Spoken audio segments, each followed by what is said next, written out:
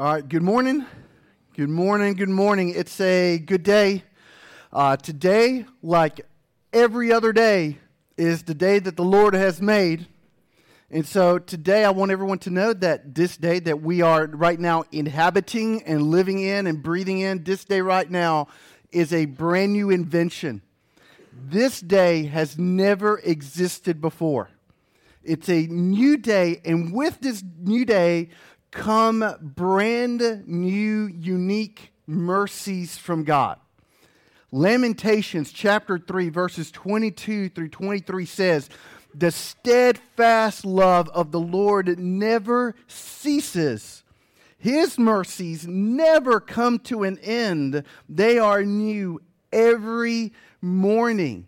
So it's just something to think about today, that before the creation of the universe, God personally hand-selected unique blessings, mercies for you to live in and abide in and thrive in today. Just for today. So an eternity ago, God hand-chose blessings, new mercies for you to enjoy today. God is a giver, the giver of good gifts. So every day, folks, every day, He provides blessings just to get us through this day, because this day can be difficult. You have children? You married? Are you breathing? This day is difficult. So God provides new blessings for us to get through this day. And not just survive it, but to actually thrive in this day. And every day, because God is the giver of good gifts, every day He provides new challenges that help to spur us in our growth, to grow our faith in Christ. And every day, God provides these new opportunities for us to know Him better, for us to enjoy Him more, for us to just abide in the glories of God's grace every day. So God does this uniquely for each and every one of us. So this day is in fact a good day because our God, the God who made this day, is showering even us right now on this day with brand new, unique, special mercies. This day, and so did He yesterday and the day before that and last week and last year and every day since you were conceived. You could say that our lives are really not much more than the story of new mercies. A constant barrage of new mercies. That's what our lives are, is a story of the new mercies of God, even new mercies that you're unaware of.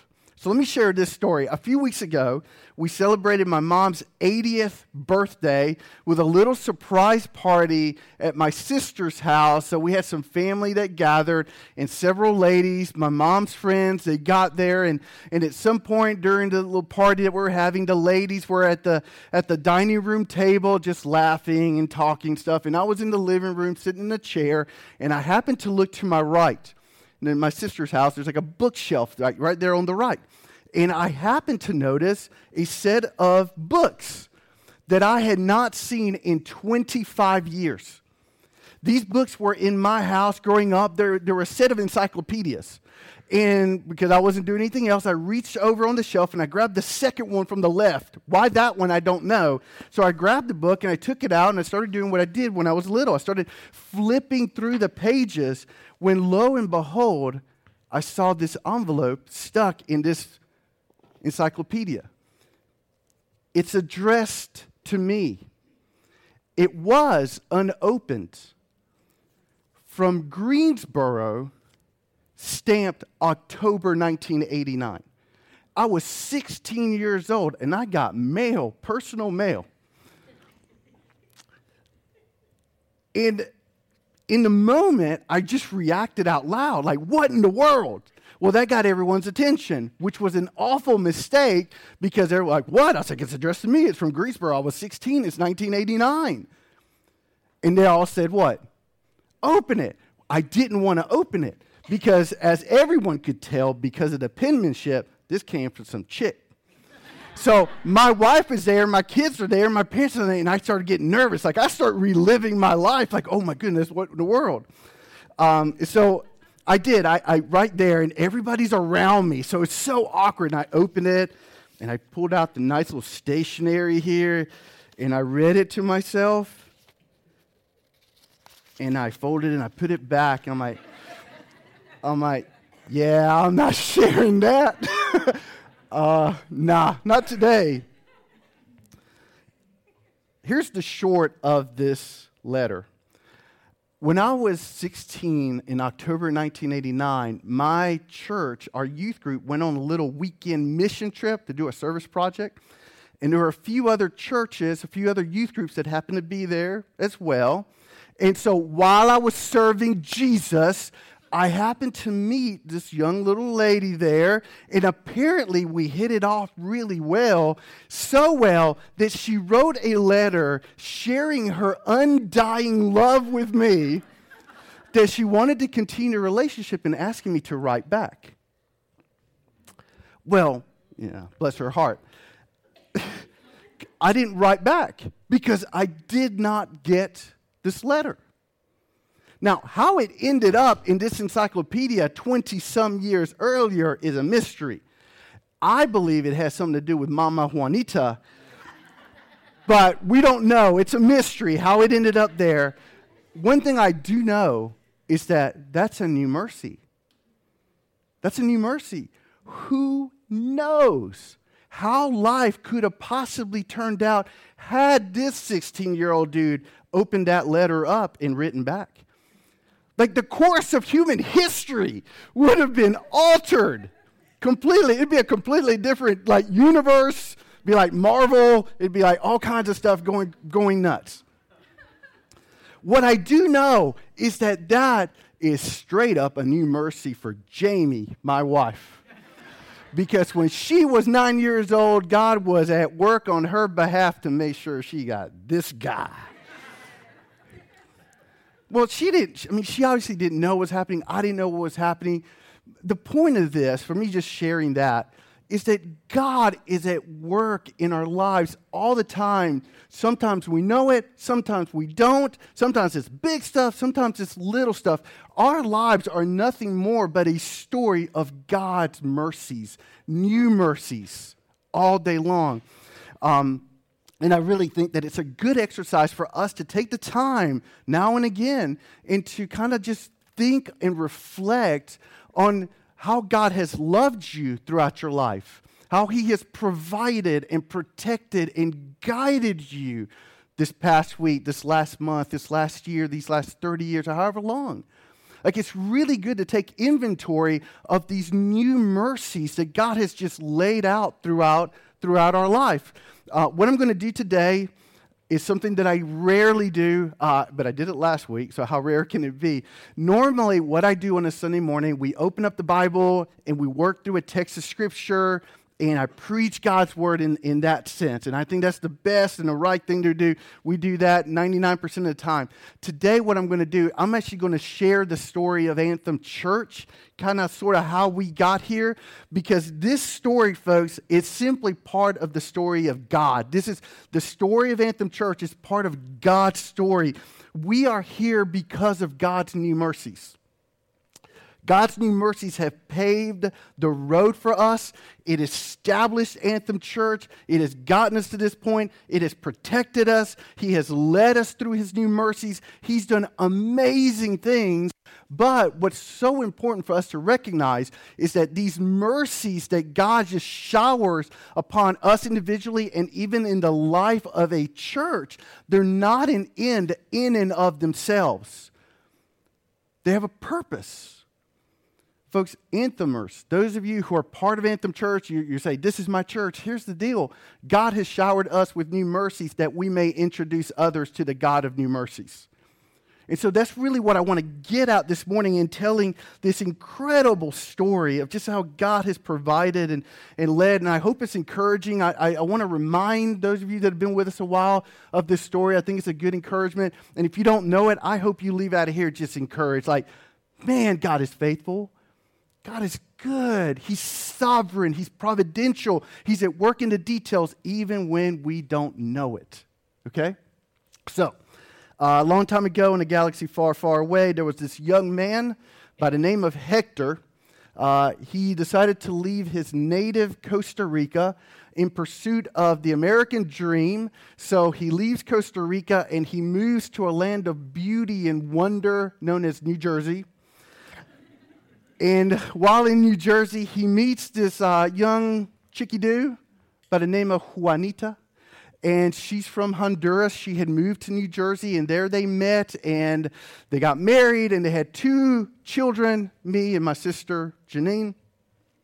Now, while in New Jersey, my dad, Hector, he had acquired a specific set of skills, working on a very specific type of textile knitting machinery.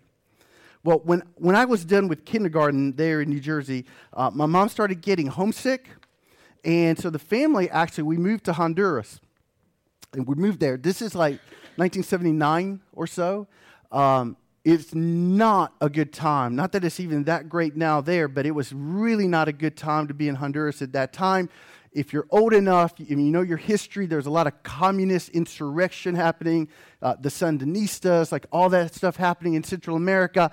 Not a good time. I remember being on the streets and just seeing armed militia, like people just walking around with fully automatic weapons. It's just not a healthy environment for a family. So my dad said, you know what, our kids are American citizens. They'll have better opportunities. Let's go back.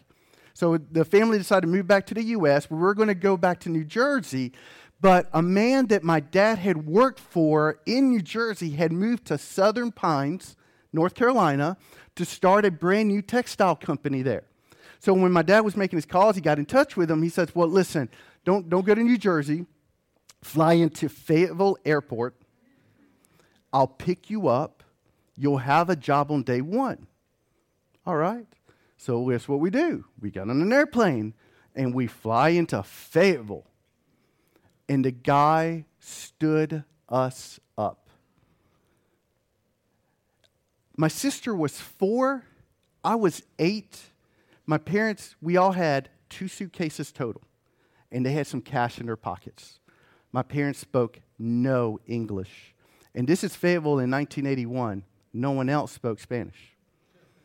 So if you're a dad, real quick, put yourself in that situation. You have just landed behind enemy lines in a sense. You've been airdropped into this other nation. I mean, at least in New Jersey, there's plenty of other Spanish speakers. Not in Fayetteville in 1981. I mean, we were marooned. What are we going to do? So my dad scrambles, and he makes some phone calls, and it turns out that there is a textile company utilizing the machinery that my dad knows how to work in Angier. So within a couple of days of all that fiasco in Fayetteville, we end up basically renting a little apartment in Angier. New Mercy, y'all. New Mercy. Like, we're like abandoned, like left for dead. That's what happens in Fayetteville.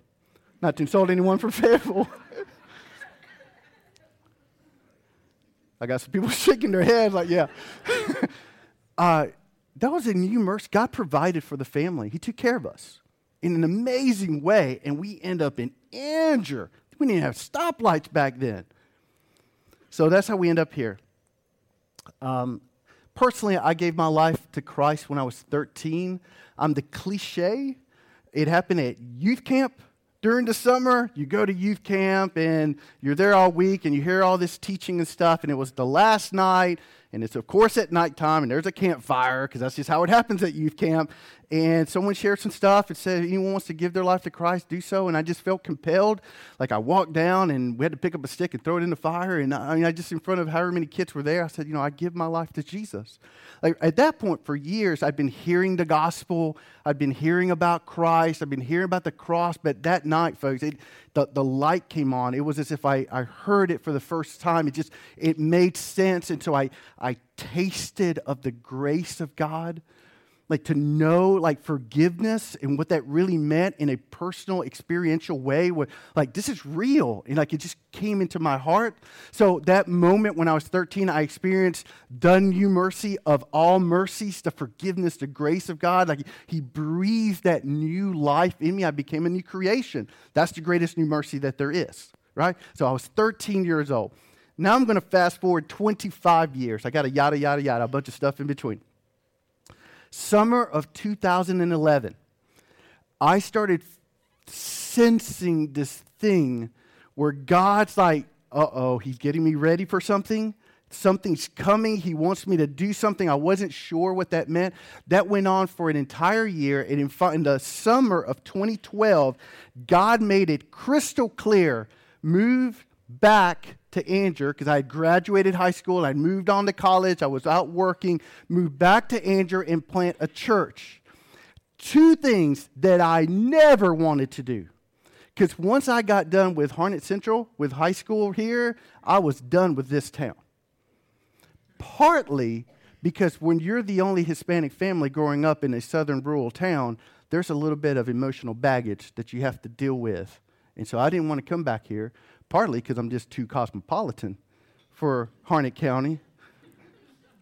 The other thing is, I say that jokingly, right? We're the metropolis of culture around here. The other thing is, I at this point, I'd been called to ministry. I'd been in seminary and all that. I never wanted to be a church planter. I had friends who had planted churches. I knew how hard, how difficult, how challenging. I didn't want to have anything to do personally except pray for those guys. I didn't want to be that guy being prayed for. Well, God did the miraculous. He did a work in me, and next thing I know, it's like I want to move to Andrew and plant a church. His grace prevailed in my heart. He did this work, and then in August of 2012, we started putting together this little small group. It was like a few families. We just came together and said, let's start a Bible study, and let's just talk and consider and wonder and dream and pray about what it would mean to plant a new church in Andrew. And that's just kind of sort of how the ball got started. So then in the spring of 2013, me and Jamie, we were living in Holly Springs. Well, it's time to start looking for a house. We actually need to physically move to Andrew. And so we start driving around here just like looking for neighborhoods and looking for houses and where are we going to live. And one day we happened to drive right here on Highway 210 and past this building. And when we passed it, I just I looked over. I'm like, it looks empty. It doesn't look like there's anyone in there doing anything. Because we didn't know what this would look like. When you plant a church, at some point, you got to consider facilities. Like, you got to have a place to do ministry and a worship and do stuff. And we didn't know what we were going to be doing. So we were moving to Andrew. We just didn't know where this would take place. So anyway, we're driving around. We passed by this building. A few days later, we're driving again, passed by, and all of a sudden, there's a phone number posted out front. Big old huge banner. The building, turns out, had been empty for 5 years. And all of a sudden, the week me and Jamie are driving around looking for a house is when they decide to post the phone number. Coincidence? No such thing. There's no such thing as coincidence. God is doing something, right? So we called the number up. We set up the meeting with the owner, Mr. Bob Barker. And so we meet here, and we're walking around this place. And at one point, I just kind of sheepishly just asked him, I said, well, Mr. Barker, what do you think? And he says, listen, man, I have no interest in renting this space. The previous tenant paid $8,000 a month. And I'm really not interested in renting. I'm trying to unload properties. So if you're interested in buying, I'm all game. We were a small group of a few families. We weren't having services. We never collected an offering. So there's no way we're going to buy the building, and there's no way we could afford $8,000 a month in rent. Are you kidding me? It's just not at all going to happen. And so when he said that, I think he actually saw the look on my face. And he took pity on me, and he said, I've got another place right up the road. Maybe that'll work. So we drove up the road and went to the place that I call the mother of all warehouses. This warehouse is where they make warehouses. It is this huge space, this huge building, and it's just a shell of a building. No HVAC, no insulation. It's barely concrete floor, slats on the wall. And we're walking through there. I'm like, there ain't no way. Like this, and we start joking. Well, maybe we could have the first ever drive-in church. Like, it's so big, right? It's like an airport hangar. Everyone could just drive in and tune the station to the anthem station, listen to the sermon and the music that way. You could have air conditioning and heat in your own car. And it was a great idea until we realized that everyone would die of carbon monoxide poisoning, which would turn us into a cult, which is not what we were aiming for. And so Mr. Barker, on his own, because we're walking through this, he's like, there is no way. You can't put a church here. There's no way. He said, the other space, meaning the one that we're in right now, that'll work. That might work. It's like, let me go home. Let me talk to my wife. Give me a couple of days. I'll get back to you. I was like, all right. So we go about our business. 2 days later, me and Jamie are driving to Anger to have our final walkthrough on the house that we're closing on the very next day. So we're in. We're moving to Anger. No idea what's going to happen, how it's going to happen. Just we know this is somehow going to happen. And so we're in, stepping out in faith. We're buying a house. And on that day, Mr. Barker calls. And I answer the phone, and he says, all right, Rick, I talked to my wife. Here's the deal. Move into the space. Do whatever you have to do to that building. Get in there. You can use it. How's $1,000 a month sound? Total. Total. We don't even have to pay property tax. Just $1,000 a month total for this, folks. That is a ginormous, fantastical new mercy. That God would provide what this building is. It's a 20,000 square foot facility on 2 acres on a major highway within the city limits, and we knew we were supposed to be within the city limits with plenty of parking for $1,000 a month. And even in this room, I wonder how many of us, even our mortgage is more than $1,000 a month. Do you know one of the biggest challenges to a church plant is its space where it meets? Because maybe it's a bad location. Now, and I know God is the God of miracles, like we just sang. God is more than just your physical address on that, but God does also work within like the geography and the nature of things here on earth. You know, like the blessing it is to have the location. What are the 3 laws of real estate? Location, location, location. 20,000 cars drive by here every day. I wonder how many hands would go up of people in here. It's like, I tried it the first time just because I drove by, because I saw it. Like, what a wonderful thing. And that it was within the city limits is a big deal because we're the first new gospel work in Anger, in this municipality, in a generation. Like we knew it needed to take place. So the location is massive. It's incredible. On top of that, one of the problems with a lot of the church starts is that the facilities are too small. So they get bottlenecked. They can never reach any critical mass or a threshold where you could do something beyond just, well, this is as big as we can get.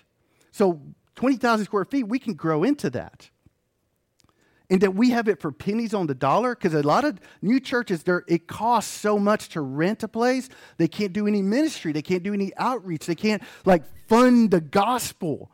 So that God provided this place in its location, as big as it is, for pennies on the dollar. Folks, that is a new mercy, an incredible new mercy. So we're all excited about this space that God has provided. And then all of a sudden, we found out some bad news. This property was zoned Commerce Park. In the town of Anger, a facility that's zoned Commerce Park means that a church cannot meet in this space. So I said, we'll just have the place rezoned. Ignorance is bliss. They don't teach us this mess in seminary.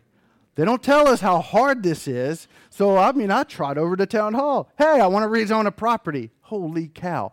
Like the process and the tribulation that is rezoning a place. And I would say particularly so in this town. So the process required for us to go before the planning board in town, present to them, and then go to the town board, which are the actual commissioners, and present there. Turns out, I didn't know this until we got into the process, that neither board, the planning board nor the town board, have a good track record when it comes to dealing with churches in this town. For years, churches and new churches have been trying to rezone property in town. Every time, stiff-armed. Every time it was a no. Every time. That was the precedent. Every time. Okay? I've got local people calling me, good luck, but you know it's not going to happen.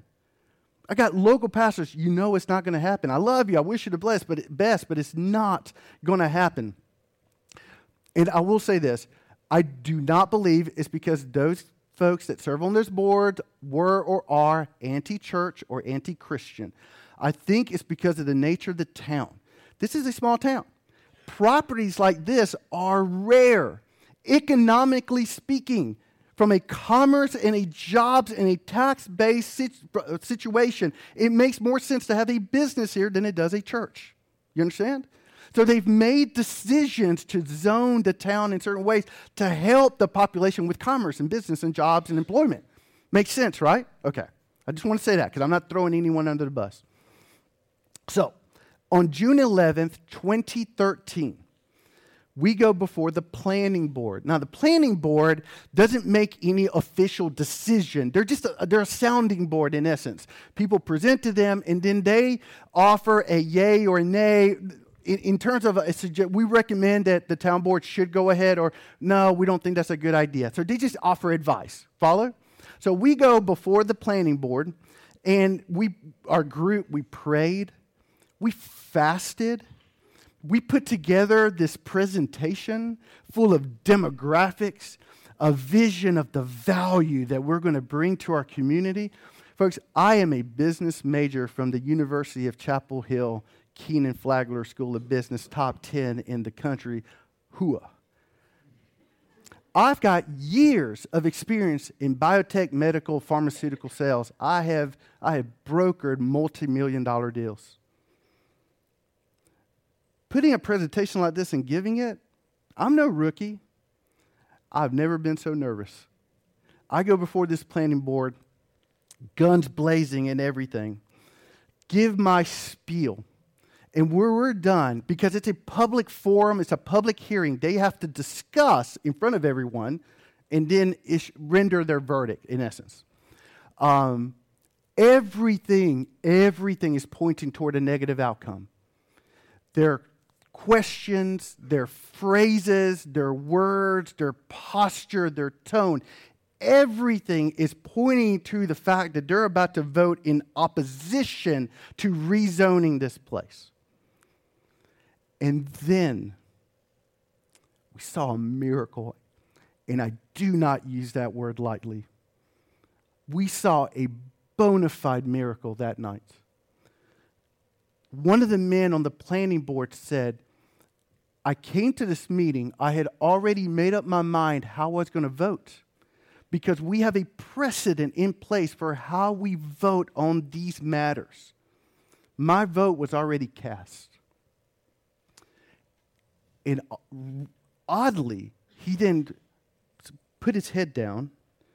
There was this odd pause. He lifted his head up and he looked right at me with tears in his eyes. He says, but I'm convinced. And he made a motion for the vote to be taken up. And it went 4-2 in favor of the recommendation. Unprecedented in the history of this town. It tells us in Proverbs 21, verse 1, it says, the king's heart is a stream of water in the hand of the Lord. The Lord, he turns it wherever he will. God was directing and orchestrating providentially the way only that he can, bringing conviction and persuasion to the heart of this man on that planning board to the degree that then that man actually turned out he influenced the others, and that's why it went 4-2 in favor. Yay, Jesus.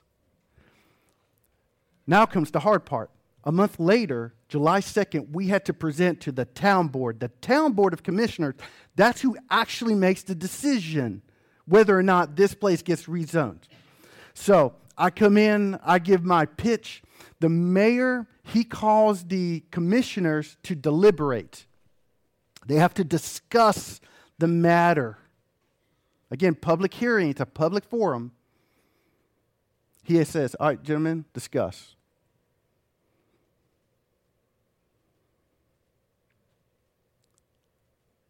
Complete silence. 3 minutes.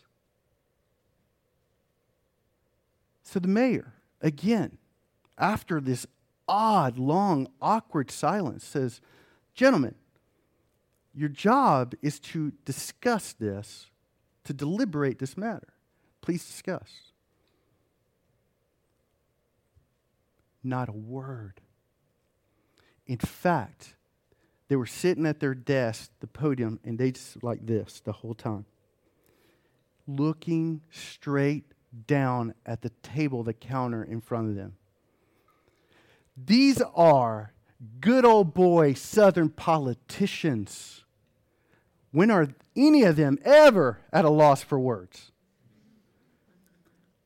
Not a peep.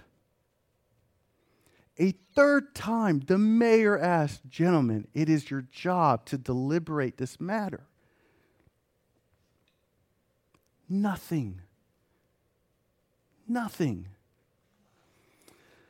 So after a few more minutes, the mayor asked something that at the time caused me to cringe. And he said, gentlemen, you could vote to table the discussion until the next meeting the next month. Which is what they voted to do. Which I cringe because I don't want to wait. I want my answer now. So that's what they decided to do. And so we come back on August 6th, it's 2013, August 6th. Folks, I retool that presentation, and I'm like really guns blazing. I am leaving everything on the table. If they say no, it's going to defy logic and everything else. And as I'm talking, I am 99.999% certain that they're voting no. Because the whole time that I talked, not a single one of them would look me in the eye. They would look away, they would look down. Their posture, their demeanor, their tone. There's a little bit of an interaction and exchange, and everything they were saying was screaming, we're voting against you. Like they were teeing it up for themselves to say no. Then one of the commissioners asked a question that turned the tide. This one commissioner asked, why does Andrew need a laid-back church? And that's exactly how he said it. Why does Andrew need a laid-back church? Meaning, why does Andrew need a non-traditional, casual, come in jeans if you want to kind of church? Folks, when he asked that question, it started getting slightly rowdy in the place. Everyone got up and went to the microphone, including people that were there on other business that had nothing to do with Anthem, or other people from other towns were like, well, actually, this would actually be a good idea. And they were trying to make their case. It still didn't matter because the thing was they had already made up their mind. Okay. Then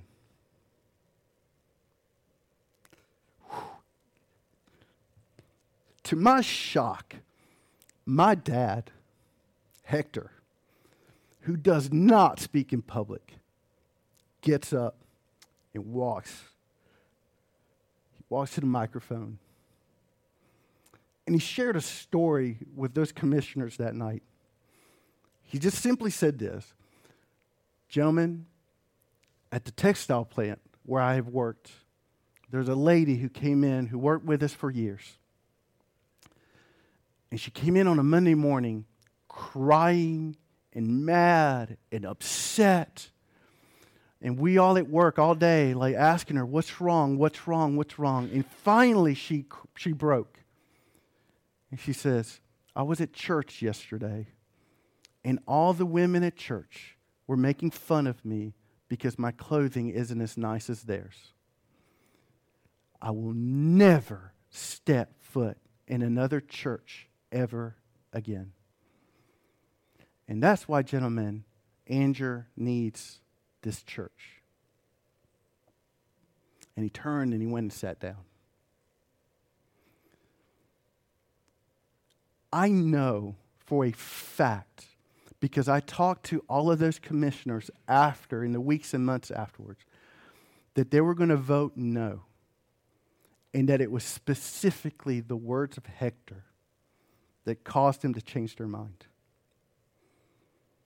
Who would have ever guessed that it would be the words of an immigrant from Costa Rica who accidentally, randomly moved his family to Anger 32 years earlier, that is the person that God would use to convince the town board of a southern rural town to rezone this property, that it be a place of worship and ministry.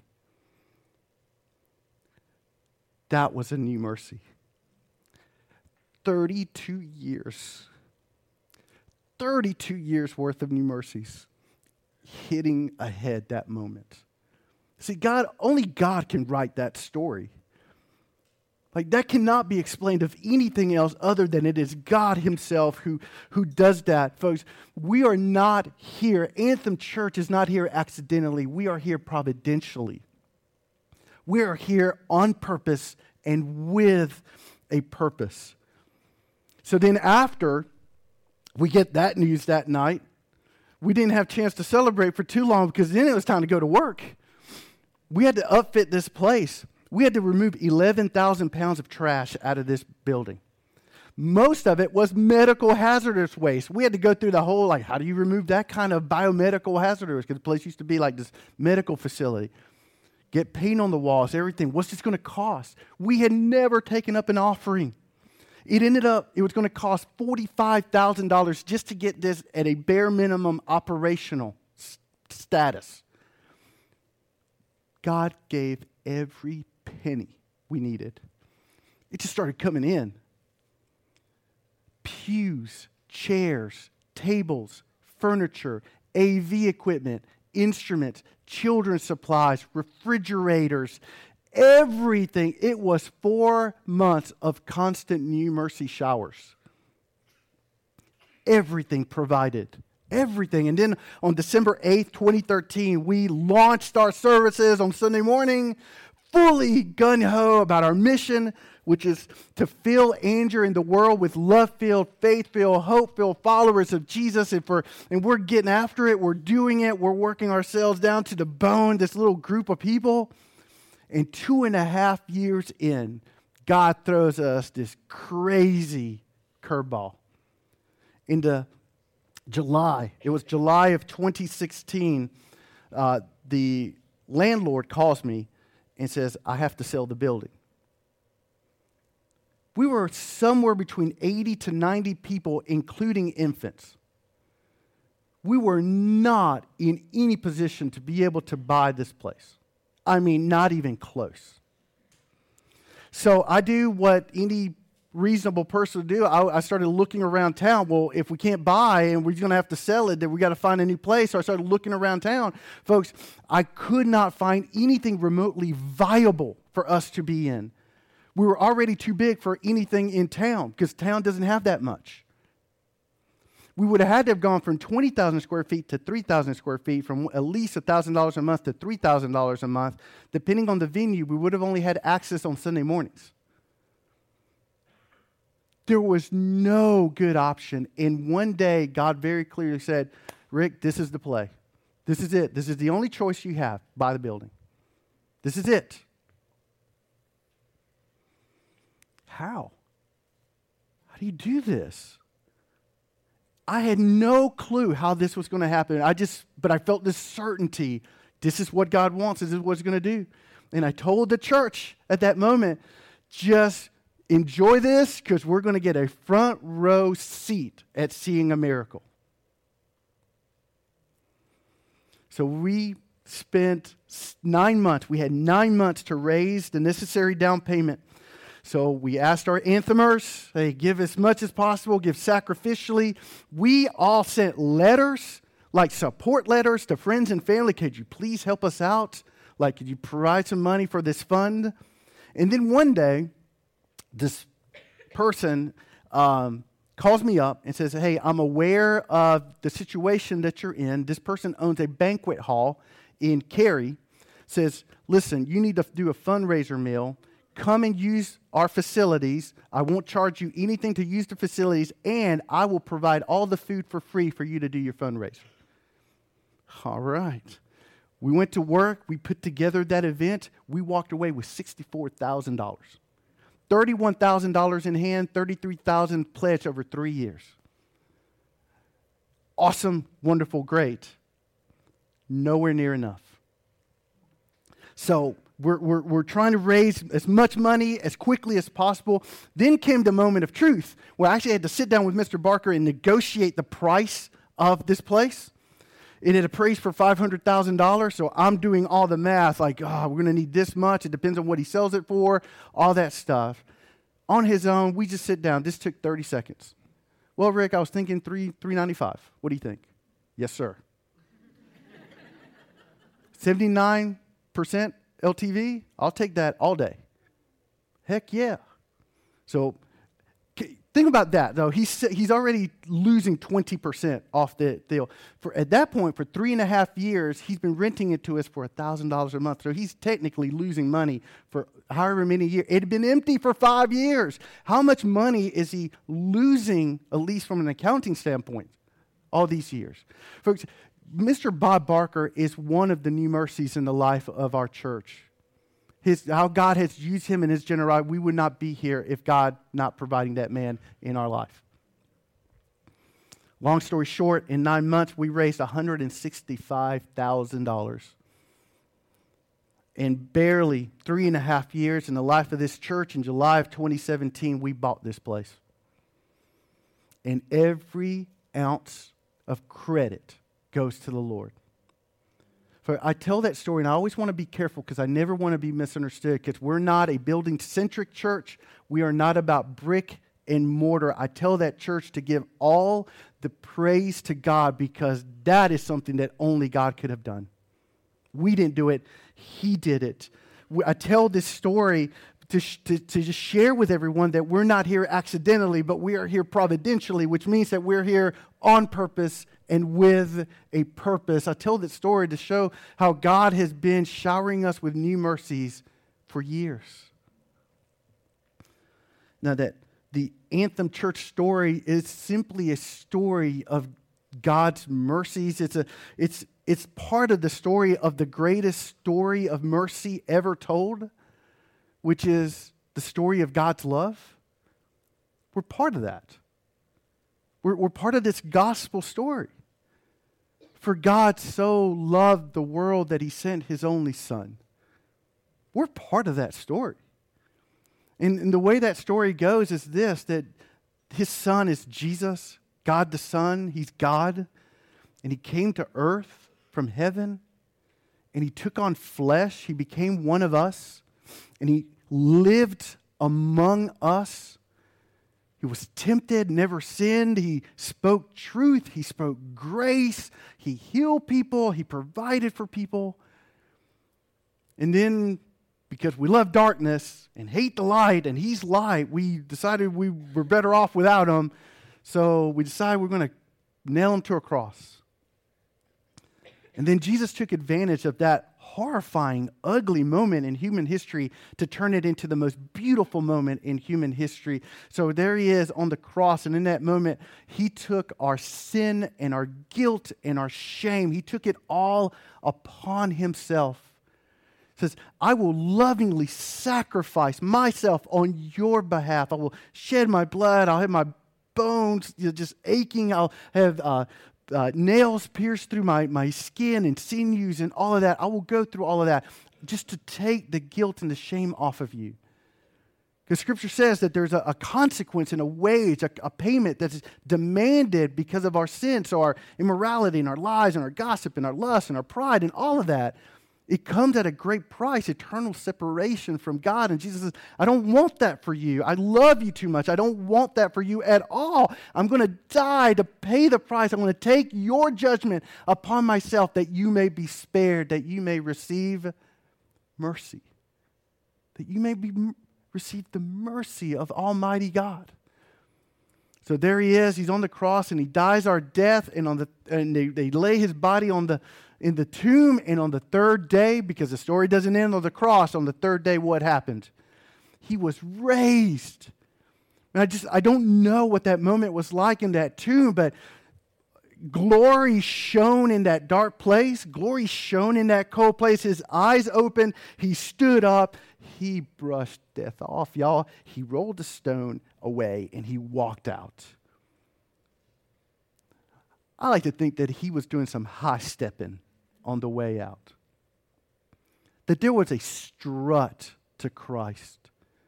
That death, darkness, sin, none of that has anything on him. He's our champion. He's our conqueror. He's our Savior who gave his all that we may have eternal life. So now anyone who believes in him, anyone who gives their life to him, anyone who says, I'm done with sin ruling over my life. I'm tired of being a slave to sin and immorality and unrighteousness and uncleanness. I'm tired of that. I want something better. I want something eternal. Jesus, I give my life to you. I'm going to follow you. Please help me. I confess my sin. Anyone who does that, you receive the mercies of God. You're forgiven and you enter into a new life. A brand new life where you get to know the goodness of God and the faithfulness of God, and you get to then walk in the new daily mercies of God 24/7. So if you're here this morning and you've never responded to the God of mercy, I beg, implore, ask, request that you would just say yes to him. And if you're here and you're just like, you don't know what I've done, Rick. I've done all this stuff, this cruddy stuff in my life. I'm not there yet. I'm just not clean enough to say yes to Jesus. Just know you cannot out-sin the grace of God. There is nothing that you have done that God cannot forgive, not until this moment. God forgives it all. He's just not waiting for you to get good enough or clean enough. He says, I'll take you as you are. So just say yes. And embark upon what is the greatest new mercy that you could ever experience. You know, I love telling this story of Anthem because it's a story of God's faithfulness. I love telling this story because the story of how we got into the building serves as an analogy for what we're here to do. Because at the end of the day, we're not here to repurpose a building. We're here to repurpose lives. We're not here to restore a facility. We're here to restore this community with the light of God. Anthemers, God has been merciful to us individually and us as a church that we may introduce other people to the God of mercies, that we may bring Christ to bear upon the lives of others. And I do believe that to this day, God continues to shower us with new mercies because of one reason. Because we are committed to the mission that he has entrusted into our care, to fill Andrew and the world with love-filled, faith-filled, hope-filled followers of Jesus. So this year, we're going to continue to support Sport Disciple, which is an amazing ministry in Haiti that we've been helping for a few years. And if at all possible, God opens a way, I want to take a team there this year. Another one. We're going to continue to help out and support a church plant that's in the eastern part of the state.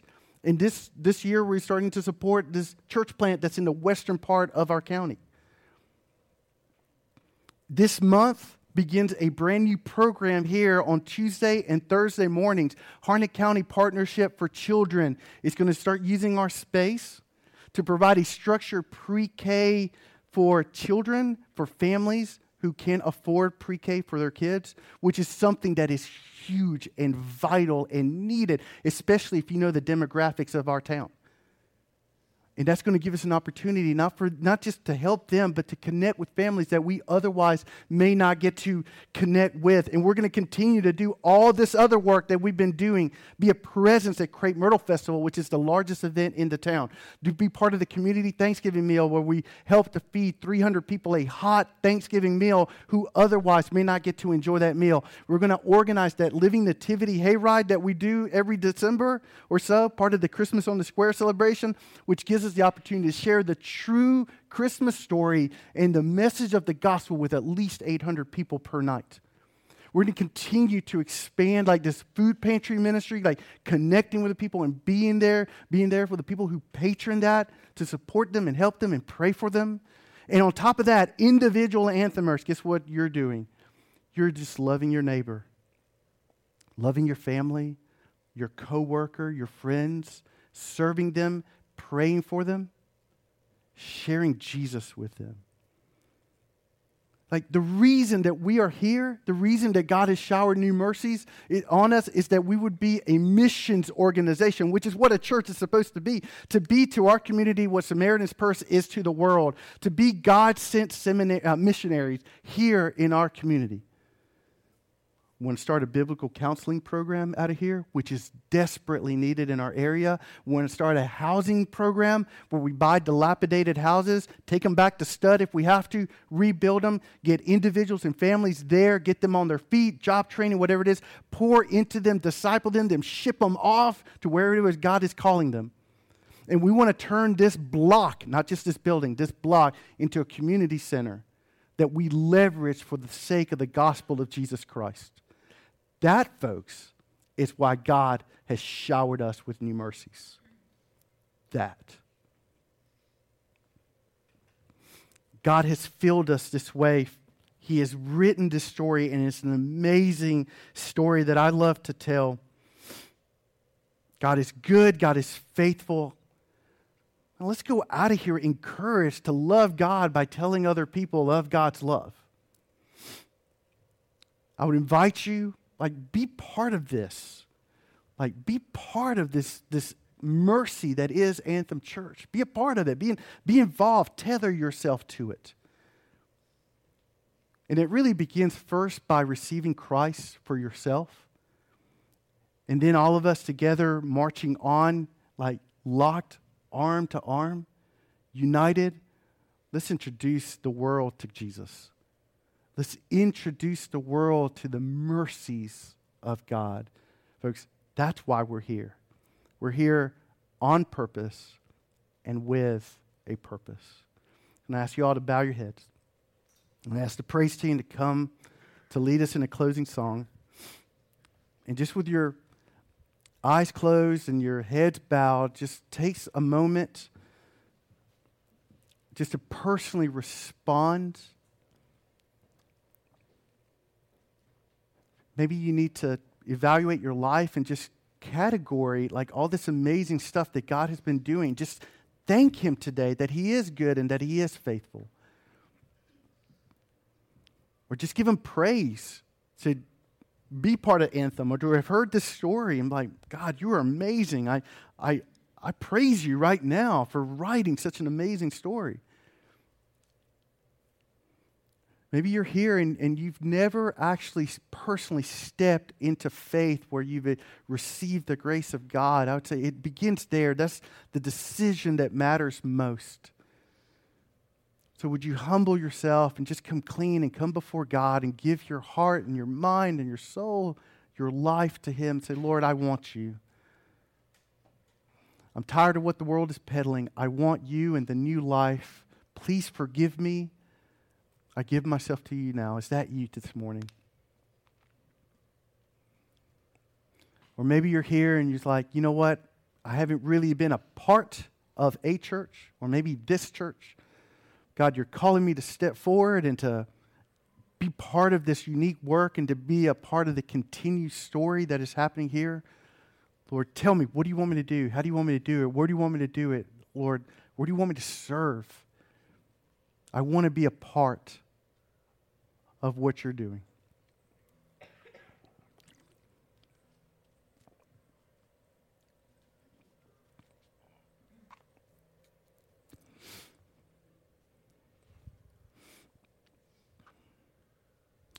Lord Father, thank you for this morning. I thank you for the new mercy that today is. I thank you for my life being filled every day with new mercies. I thank you for this church and every day being filled with new mercies, Lord. For all of us, for all of our lives being filled with just blessings and provision, protection and leading and guiding, big and small, whether we knew it or whether we don't, Lord. We give you all the praise. You are sovereign, almighty God, and your will not be thwarted, and we love you for that.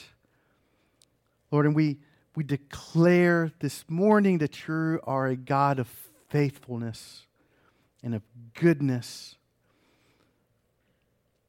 Lord, your kindness is what leads us to you, to repentance. Your kindness is what draws us into your arms. Thank you for your goodness and gentleness. Lord, I pray that you would stir our hearts, our passions, that we would labor day and night in commitment to furthering the name of Jesus in this world, individually and together as a church. In Jesus' name, amen.